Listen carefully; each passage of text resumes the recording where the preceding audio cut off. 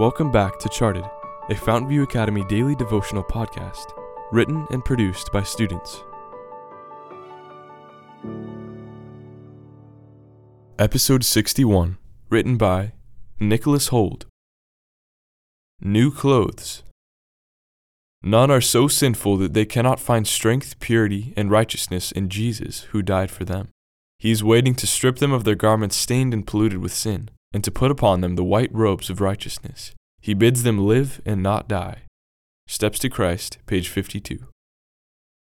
My scrawny biceps strained as the wrench bit into my fingers, but my attempt to liberate the bolt from the oil pan was unsuccessful. Sweat slid its way down my greasy arms.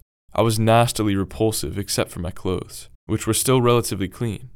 Suddenly losing my balance, the bolt spun free, unleashing a fountain of oil. No! My cry echoed through my exasperated mind, but it was too late. Already the greasy liquid seeped through my shirt, infusing a putrid stench into my clothes that was sure to repulse even my closest friends. At first it seemed so revolting, but as I continued my work on the truck in front of me, I realized that I became less particular about each new invasion of my garments.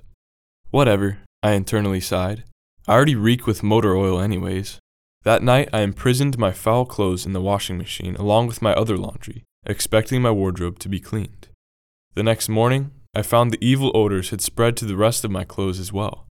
I tried washing them again, but no matter how hard I tried, I couldn't quench the odors.